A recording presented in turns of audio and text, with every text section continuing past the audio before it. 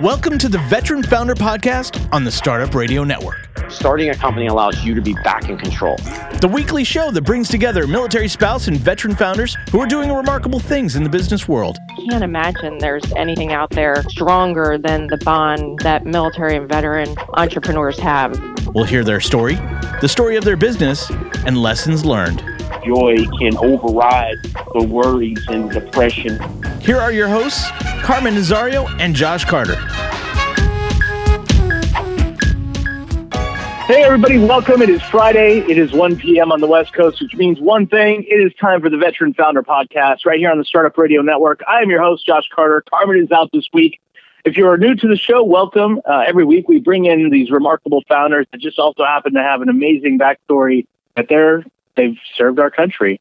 This month, or this week, we're getting ready to celebrate Memorial Day. Hopefully you're doing well. I know the pandemic has caused chaos in your lives, but hopefully you're holding up well. We're really excited about this week's show because we have a returning guest, good friend of the show, Todd Connor, founder, CEO, well, not CEO anymore, right, of Bunker Labs. Welcome, Todd. Hey, Josh. Good to be with you again. Thank you so much.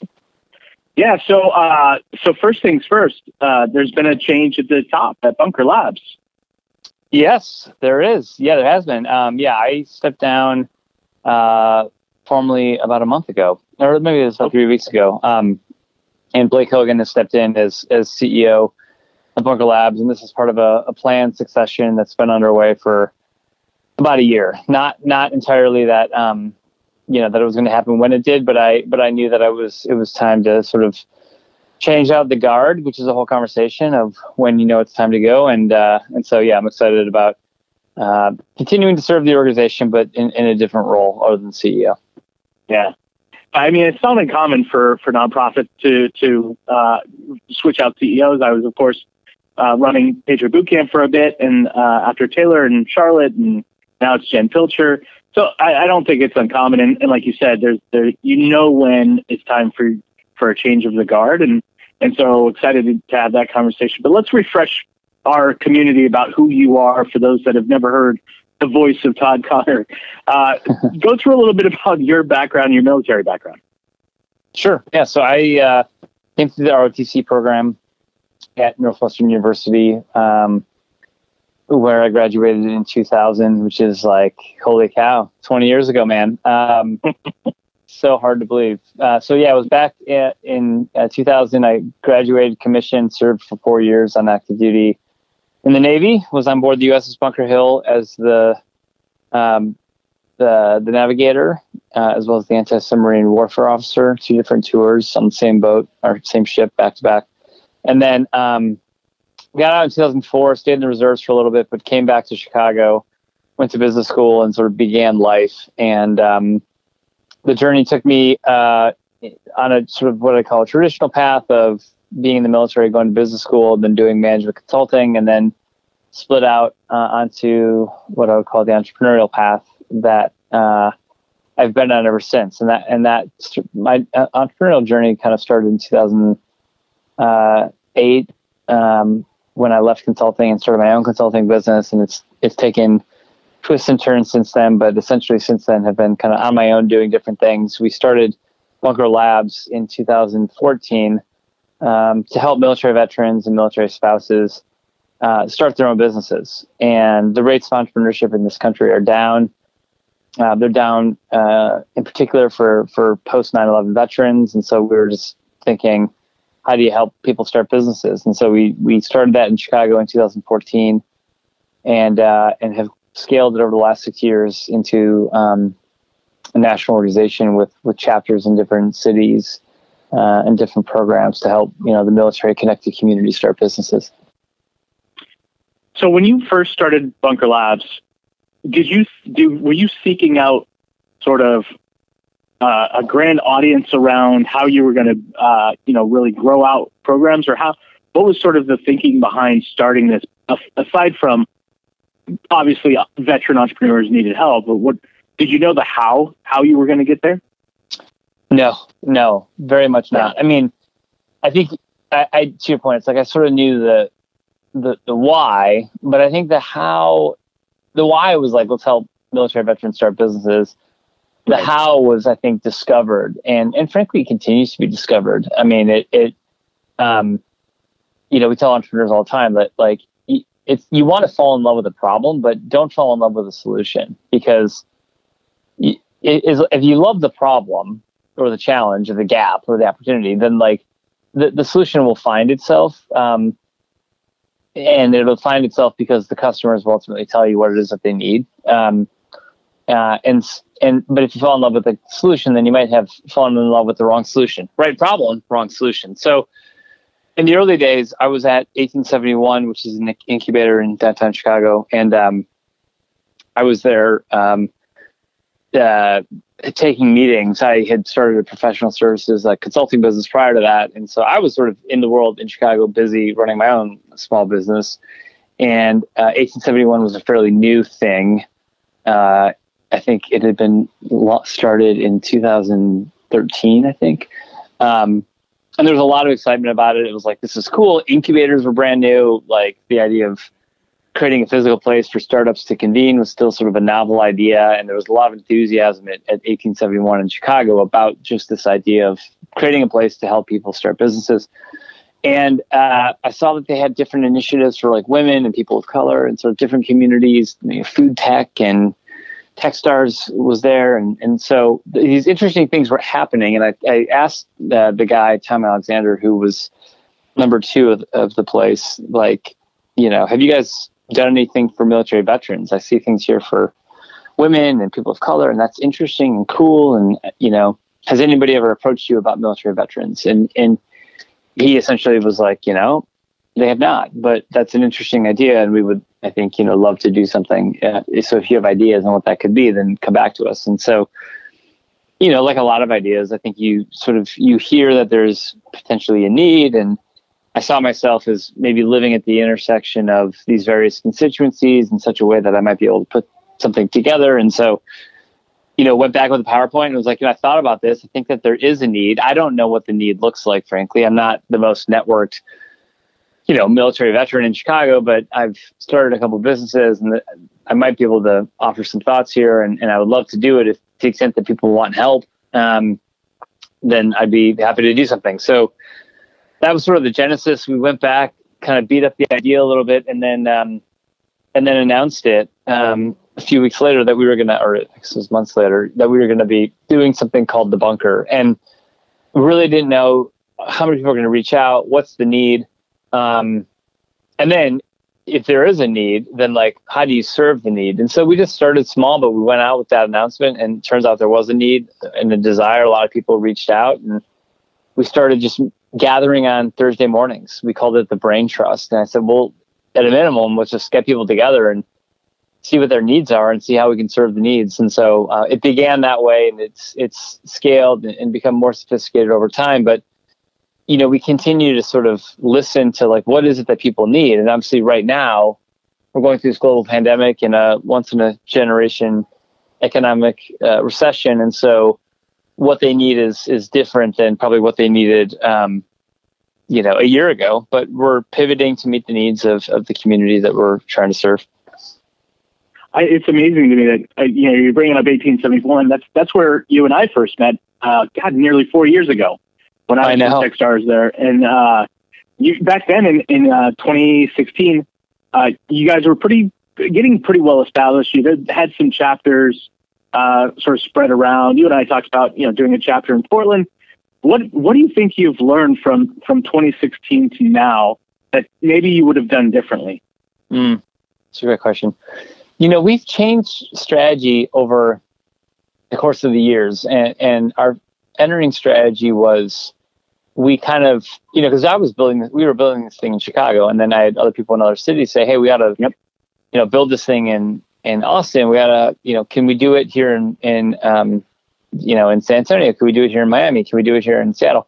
And my instinct was always like, you bet, like if you're, in this for the right reasons, like here's our logos, here's what we've learned, like go for it, and that sort of distributed autonomy strategy was a great way to scale.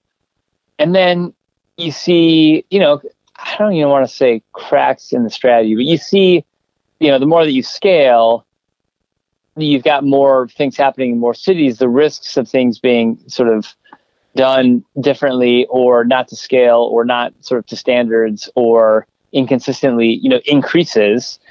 And so at some point we decided, we're going to have greater efficacy if we have this sort of rolled up as a national organization versus these distributed chapters kind of fundraising for themselves, running programs amongst themselves. And so we switched and went from like a highly distributed and autonomous environment into more of like what I'd call a centrally overseeing things kind of environment.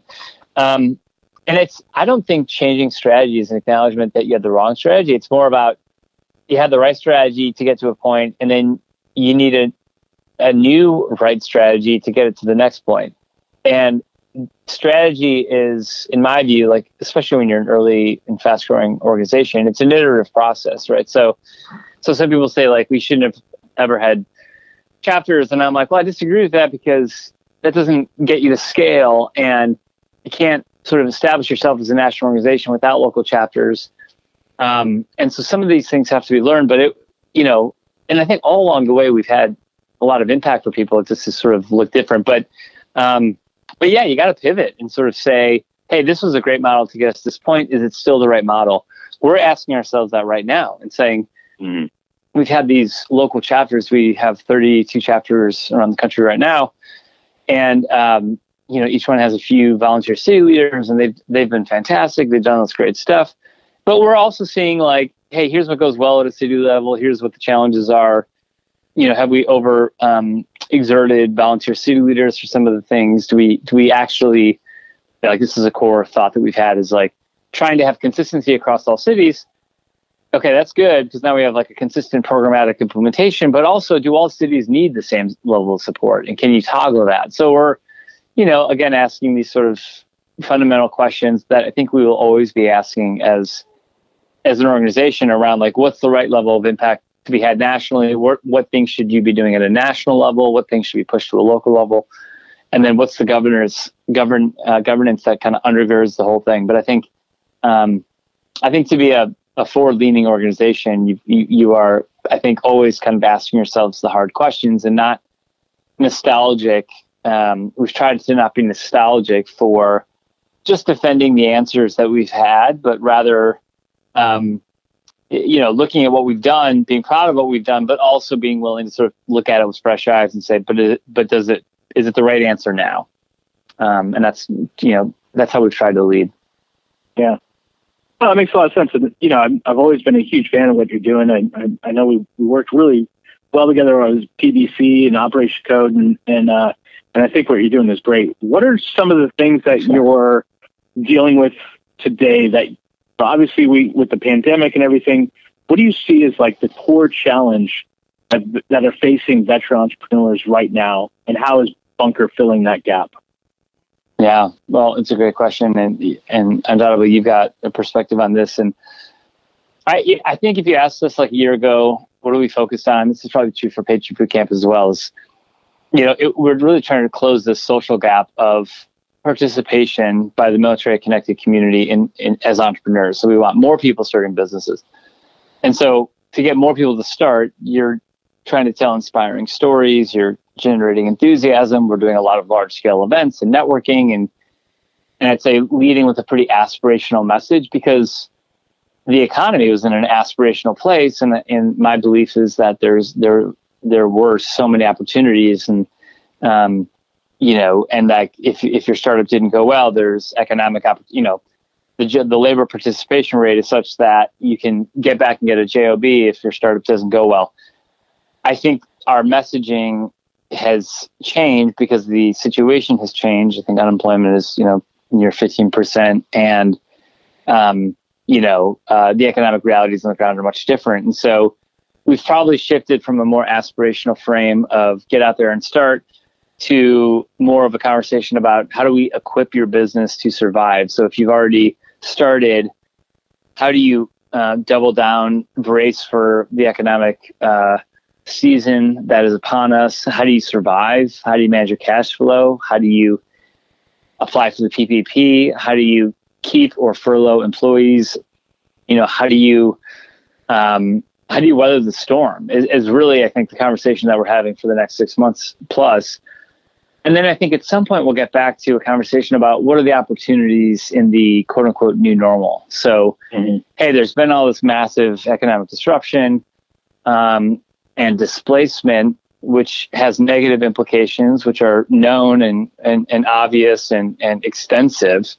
But are there opportunities as well?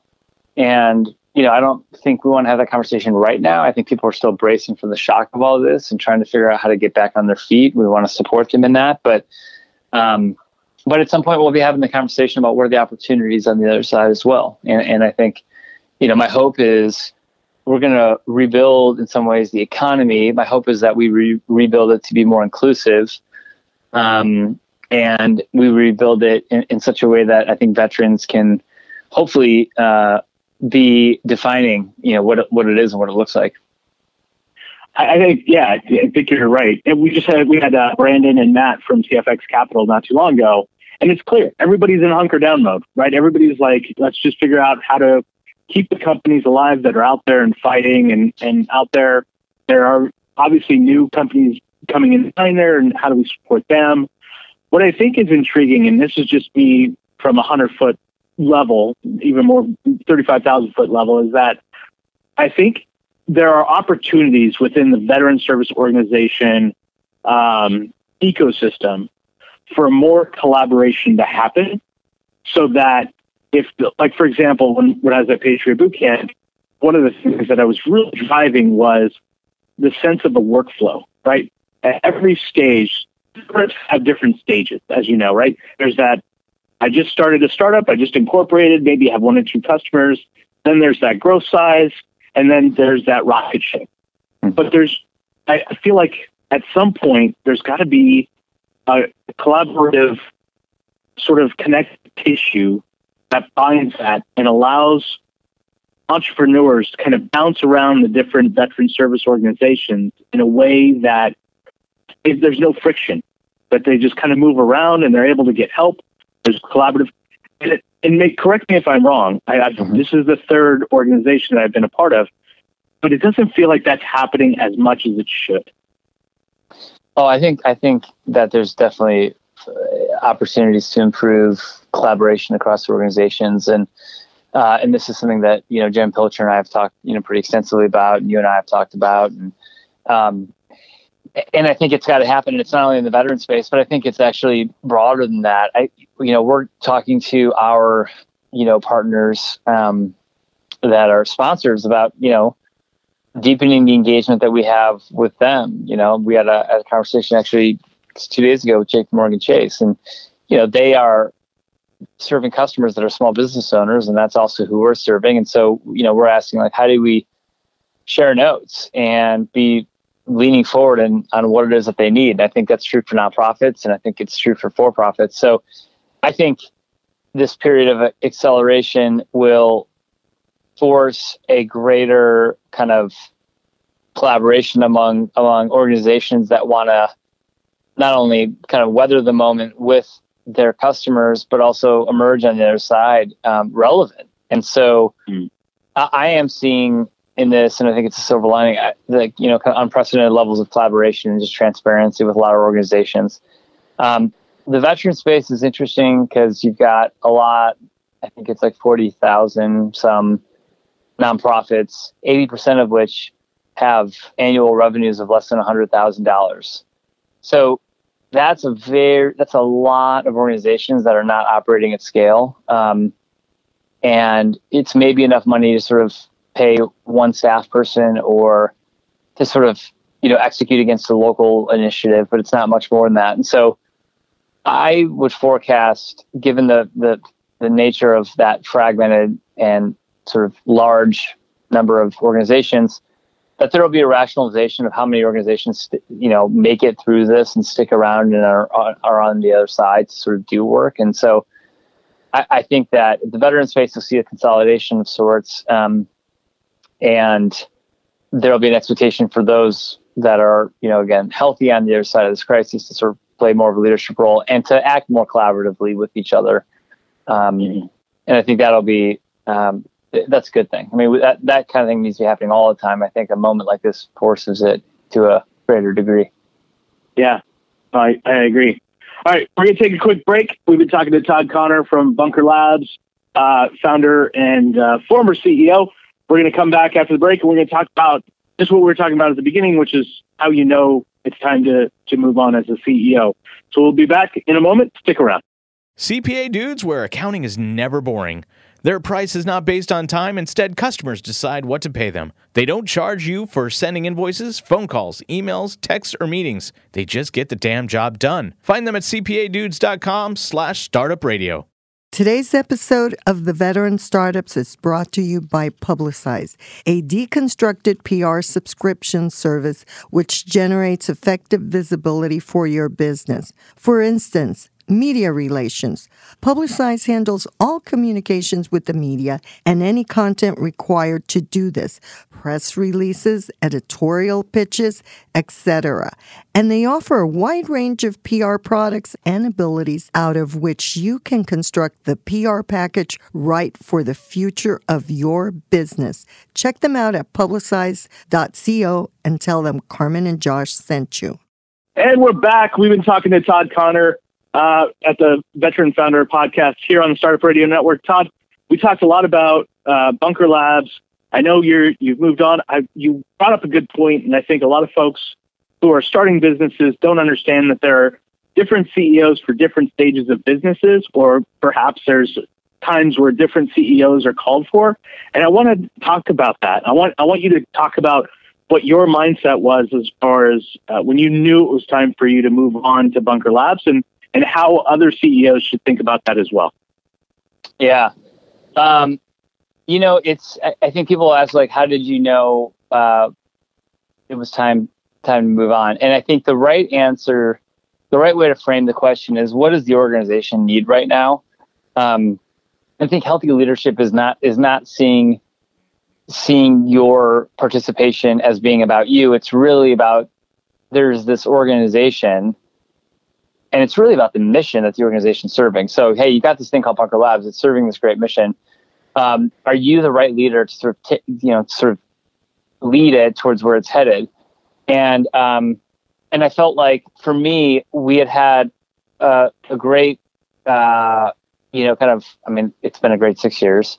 But I was also wanting the organization to move beyond me as founder and really just demonstrate, which I've always been confident of, that, it's built for the long haul, and that there's a bench and a team of really outstanding folks that are running the mission. And I've always wanted this organization to be bigger than me. I think sometimes, if you stick around for like 10 or 15 years, it becomes hard for people to envision the organization led apart from apart from you, the leader. And so I never wanted that to be the model. I always saw myself as someone that could help kind of build this thing and help organize it, but that other leaders would step in and sort of take it towards its next chapters. And so, I also had paternity leave and was taking that. And so we, presented the board a succession plan last year and had a plan. So we had an emergency succession plan, which is healthy for every organization to have, which basically says, if you get hit by a bus, what happens?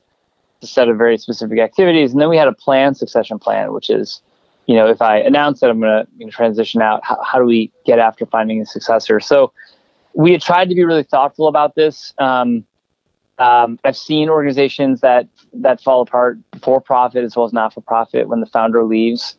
And we were really intent on wanting not only Bunker to sort of survive, my own transition, but actually thrive, apart from me. And I think that's my aspiration, and that's the hope. So put the plan into place, brought Blake Hogan in as kind of a leadership understudy, and really looked at the research on this. The research is pretty clear that when you're transitioning out from a founder, it's statistically speaking, there's always a much higher rate of success with an internal candidate who can maintain cultural continuity, and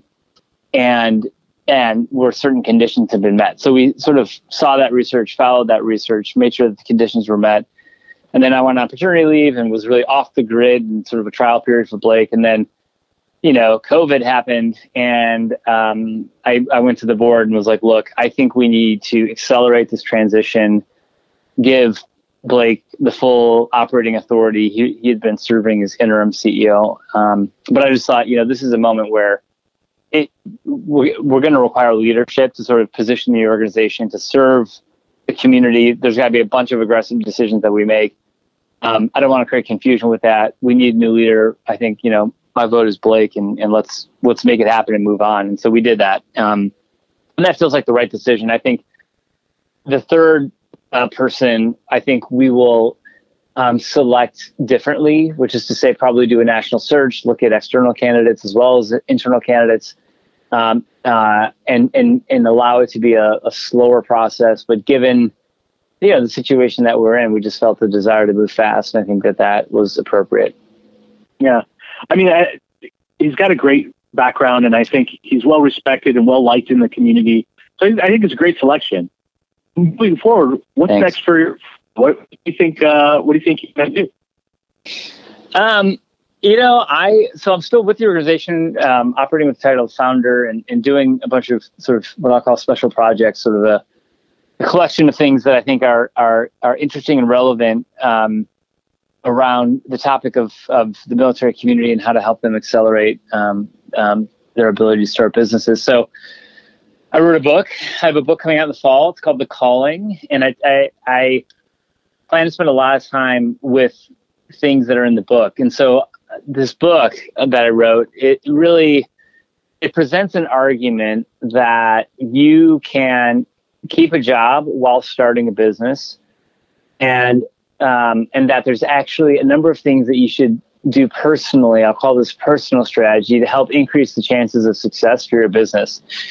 And I wrote it because I felt like I'd seen so many interesting stories of people that I've met, and like you, Josh, and others throughout this work who were doing really interesting things to start businesses. And I felt like the literature didn't capture the playbook on how to do it. There's a lot on the bookshelves that's like sort of, I'll call it self-help or motivation, which is about mindset and work ethic and kind of, you feeling good and working hard, which is important, but does not tell you how to start a business. And then you've got books in the category like Lean Startup or 0 to 1, which are really about how do you start a business. But to me, there's a gap in the middle of those two things, which is, okay, I'm motivated and I get this idea of like minimum viable product, but how does a person like me with the financial realities that I have and a day job, how do I go out and start a business, or can I, or do I have to be like a Harvard dropout? Right. And so I feel like we've ignored the personal context.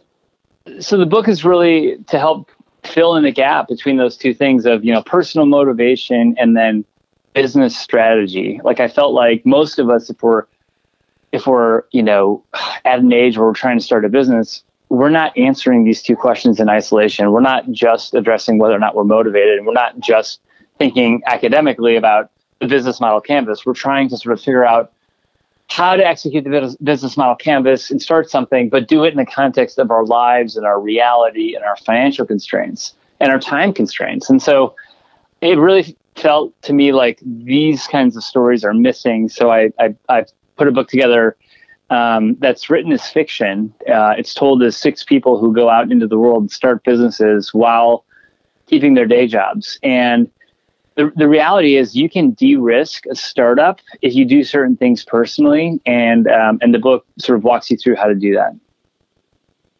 So I'll be spending a lot of time on that in the fall, and building a workshop series to accompany that, and some other things to kind of help tell those stories as well. When does the book come out? So it comes out in the fall, likely November release. It's published by Wiley, and and I'm just excited to bring the concepts that I've seen in the lives of so many people kind of come to life via the words in the book. So excited to spend some time pushing the concepts that are contained therein. That's amazing. I love it. And I know you were part of J.B. Pritzker's transition team. What was that experience like? J.B. Pritzker, if people don't know, is the newly elected governor in Illinois. Been in the news lately because of the whole COVID thing, but you were part of this transition team. Talk a little bit about that experience. Yeah, I've tried to.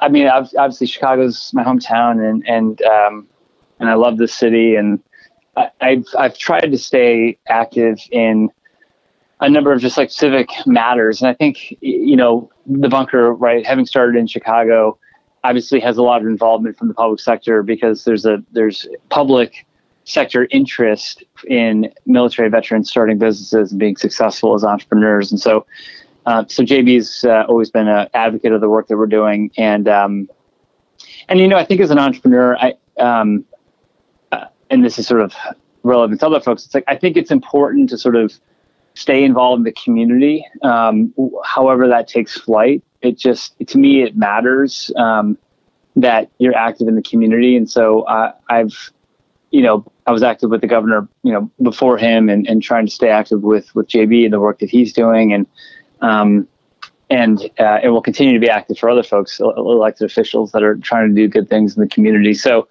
and being on a transition team is exciting. It's a chance to kind of help inform policy and build kind of constituent engagement for issues that are going to be relevant. And so I think in particular for the military community, I'm happy to sort of get those invitations where people want to make sure that the military community is represented or heard. And so some of those things, flow my way, and I'm happy to do it. What about you? What aspirations do you have? And by the way, congrats on the new son. He's absolutely stunning and adorable. And thank you. Keep the pictures coming. We're really excited to how has fatherhood changed? What you're doing right now? Well, thanks for the compliment. Yeah, I'm biased. He's pretty cute. We adopted him in Miami in February, Jasper. And we're in Miami for a month. It's amazing to sort of just see the world through his eyes. I mean, I've always wanted to just be useful and do things that I think improve the community and the world in which we live. And that's why I think you join the military. That's why you start things like Bunker Labs. And if anything, having him accelerates my desire to do things that are impactful and matter. But it also creates a real desire to be home as well. I think last year as CEO, and this is part of the transition, to do it right, you're on the road probably 2/3 of the time. I mean, it's just a lot of travel, especially when you're opening up chapters and doing ribbon cuttings and all that stuff. And by the way, it is so fun. I mean, I felt like it was the privilege of my life to be doing that work with Bunker Labs. And it's not hard. It's like you go to a city, you have a happy hour, you make a whole bunch of friends, you hear about amazing and inspiring things that they're doing. So it is a labor of love and really just an absolute joy most of the time. But obviously with a kid that changes things. And so I think less travel, more deliberate travel is probably part of it. And I think honestly, the next chapter, I think part of what keeps people held back is their own egos. Like I really admire people like Nick Toronto, for example, who goes out and has a massive win with Plated, right? A company that he started and then sold to Albertsons. And the temptation can be like when you've been quote unquote successful with something that you don't want to try to do anything new because what if it fails? Like then, if the adage is like, you're only as good as your last startup, then if you have one that works, then like, why mess with it? Right? Like why do another thing? Just ride the success. But I don't think that's how real entrepreneurs live. I think it's about kind of continuing to go back out to the marketplace and experiment with solutions. And so I will want to experiment with things. I'm interested in starting more businesses. I've got a lot of things that I'm interested in exploring. And I'm sure many of them won't work. I'm also interested in politics and stay engaged with that. So, I think it's hard to make strategic decisions sometimes when you're running 8-hour weeks and just nose the grindstone. I think sometimes it like you got to create some space. So I'm creating the space right now, but I have, things I'm thinking about, some for-profit businesses, some political and public initiatives. And really part of what I'll be trying to assess is what is the market interested in? I know kind of who I am and what I care about, but where can you align what I'm passionate about towards where I think the market is needing something or interested as well. And that it's got to be sort of like, and this is just product, you can call it product market fit, but it's towards like your own energy and efforts and reputation and where can I have an impact? So I'll be trying to figure that out and creating a little white space to get to good answers. Yeah, that's awesome. I think whatever you end up doing, it's going to be remarkable. And I'm a huge Todd Connor fan, and wherever I can be helpful, I'm happy to do it. And I, a fan of yours, Josh. Thank you. Yeah, no doubt. Okay. And honestly, one of our organizational values is like we love building this community, and we build relationships for the long term. So, I'd be very happy to, if it is a business, go back and apply for the Veterans in Residence program and park myself at WeWork and hash it out. I mean, that's, I could very easily just find myself back enrolled in programs at Bunker Labs to help get the support that I need, the network and everything else to build whatever's next. It's a really interesting time we're living in, and I feel like we're living in that Mike Tyson quote. Everybody has a plan until they get punched in the face. Like as a world, we're getting punched in the face right now. Mm-hmm. And I feel like we're just making the best of what we can do and how we navigate this. And what I've always appreciated about Bunker Labs and the partnerships that you guys create is that you're always looking at it from the lens of what is it that we could do to add value to the founders that are struggling to make it work. And as veteran founders, it's even more of a struggle. They account for a fraction of the total VC funding. When we're talking about VC funding, veterans are even lower than, percentage-wise, people of color, women, et cetera. Yet the military, the most diverse employer in the world, right? And so it's one of those things where there are a lot of opportunities out there. I think you're seeing them as you've gone through the different stages of Bunker Labs. And it's exciting to see what you're going to do with it and what that experience is going to lead you to. Yeah, well, I appreciate that, Josh. And I feel like it's been, at the end of the day, it's like the relationships. It's like you and so many other people who I just consider good friends. And that has been the real privilege. And you learn that when you dive into something full-throated and just seek to add value and put your best foot forward, you build so many beautiful relationships at the same time. And I just think that is the gift of this stuff. And, and all that will carry forward. And, I think we as a community have work to do, and the world, we have all been sort of punched in the face, and we got to sort of come back to basics, come back to the FOB, right? Put ourselves back together, make sure our families are okay, make sure we're okay, take care of our immediate needs. But there's going to be a period in which we rebuild. And I think industries are being just entirely disrupted. Education, healthcare. I think how we think about and frame national security will look different. I think our national, sort of political system is going to be rethought. So I think so many things are going to be up for consideration. And what I know is leadership will be required. And I also know someone will fill the vacuum, but we need to make sure that people that are, operating with high moral integrity fill the vacuum, because we know that the vacuum will get filled. But, the question is sort of by whom. And I think, entrepreneurs in this moment, the leaders of character are going to be required. And so I look to the military community and think, as much as we're trying to figure out what this means for us, let's get through that, but realize that we have a role to play to build whatever's on the other side of this. Yeah, absolutely. So knowing that maybe the next opportunity is going to be an entrepreneurial one for you, what advice would you give for entrepreneurs starting a new thing during a pandemic? Mm-hmm. Well, yeah. I think the fundamentals are the same. I was having this conversation with a friend of mine. He started a corporate security business where he does executive protection. Mm-hmm. And what's happening in this environment, it opens up the door for some things. So number one, you can create unprecedented customer loyalty in this moment in a way that isn't possible when people aren't scared.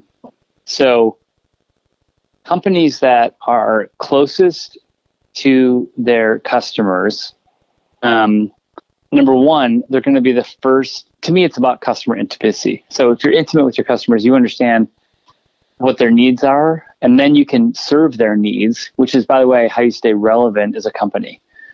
So companies that do that and really operate with deep empathy, are going to be relevant in this moment and will survive and be relevant on the other side of this moment. I really believe that. And so it's a question of, do you understand your customers? And by the way, understanding your customers is always a good idea. But it's particularly acute in this moment, when they're going to have to make, they're having to spend less and make more, kind of discerning decisions. So that's number one.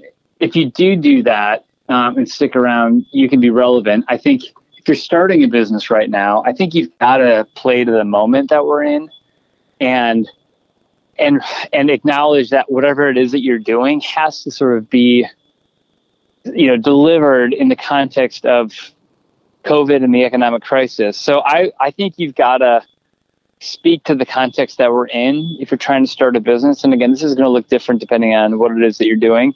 But there's tons of room for creativity because we've kind of broken down how we buy. We're thinking differently about how we buy.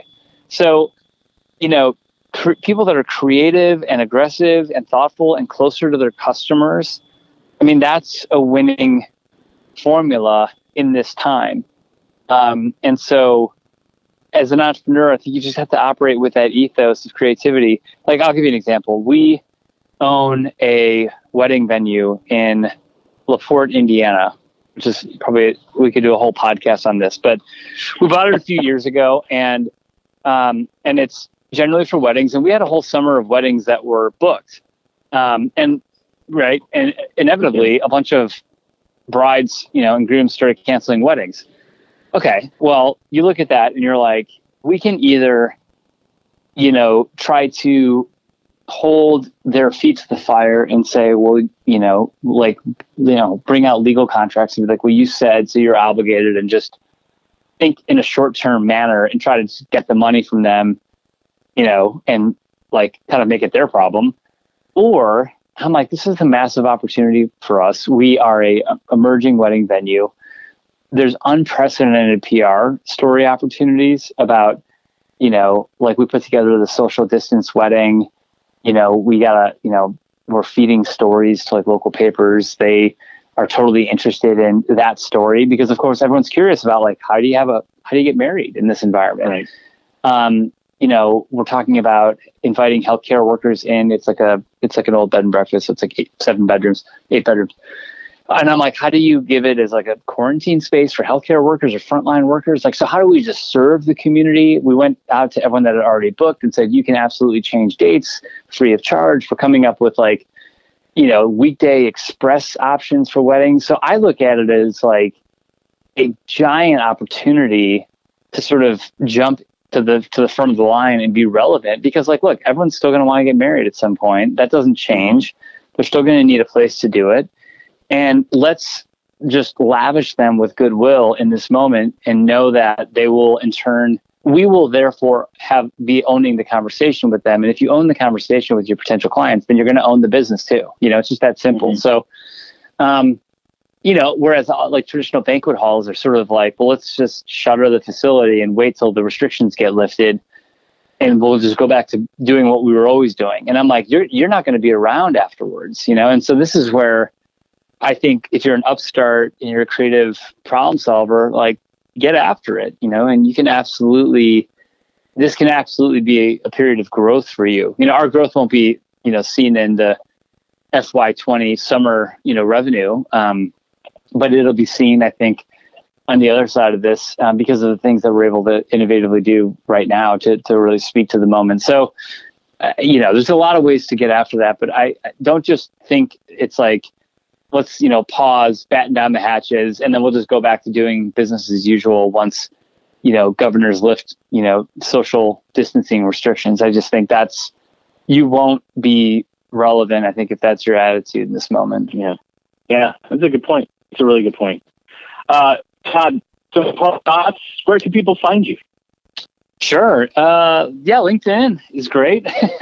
Todd Conner, LinkedIn or Twitter @Todd Conner. My Instagram feed is not that great, but I'm also there at Todd Conner as well. So, and then Bunker Labs, todd.conner@bunkerlabs.org. And happy to sort of, again, talk to anybody that's trying to start a business. I so appreciate what you do, Josh, and what everyone who's listening is doing, which is they're trying to, bring their A game and bring their talents to the world, and we need it. So if there's anything I can do to help be a part of that, I'm happy to do it.